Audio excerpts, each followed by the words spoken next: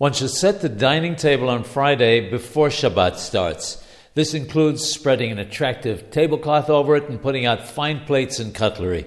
The prevalent Ashkenazi custom is to also place the candles on the dining table, whereas Sephardim do not.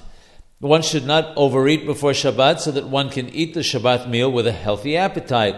If, however, one is not able to eat a full meal because perhaps there was a simcha earlier or for some other reason, and will only be able to eat a kazayth of bread, one must still set the table. One cannot say that there is no point in setting the table since one will not be eating a full meal, and that one can eat the kazayth of bread without even spreading a tablecloth on the table.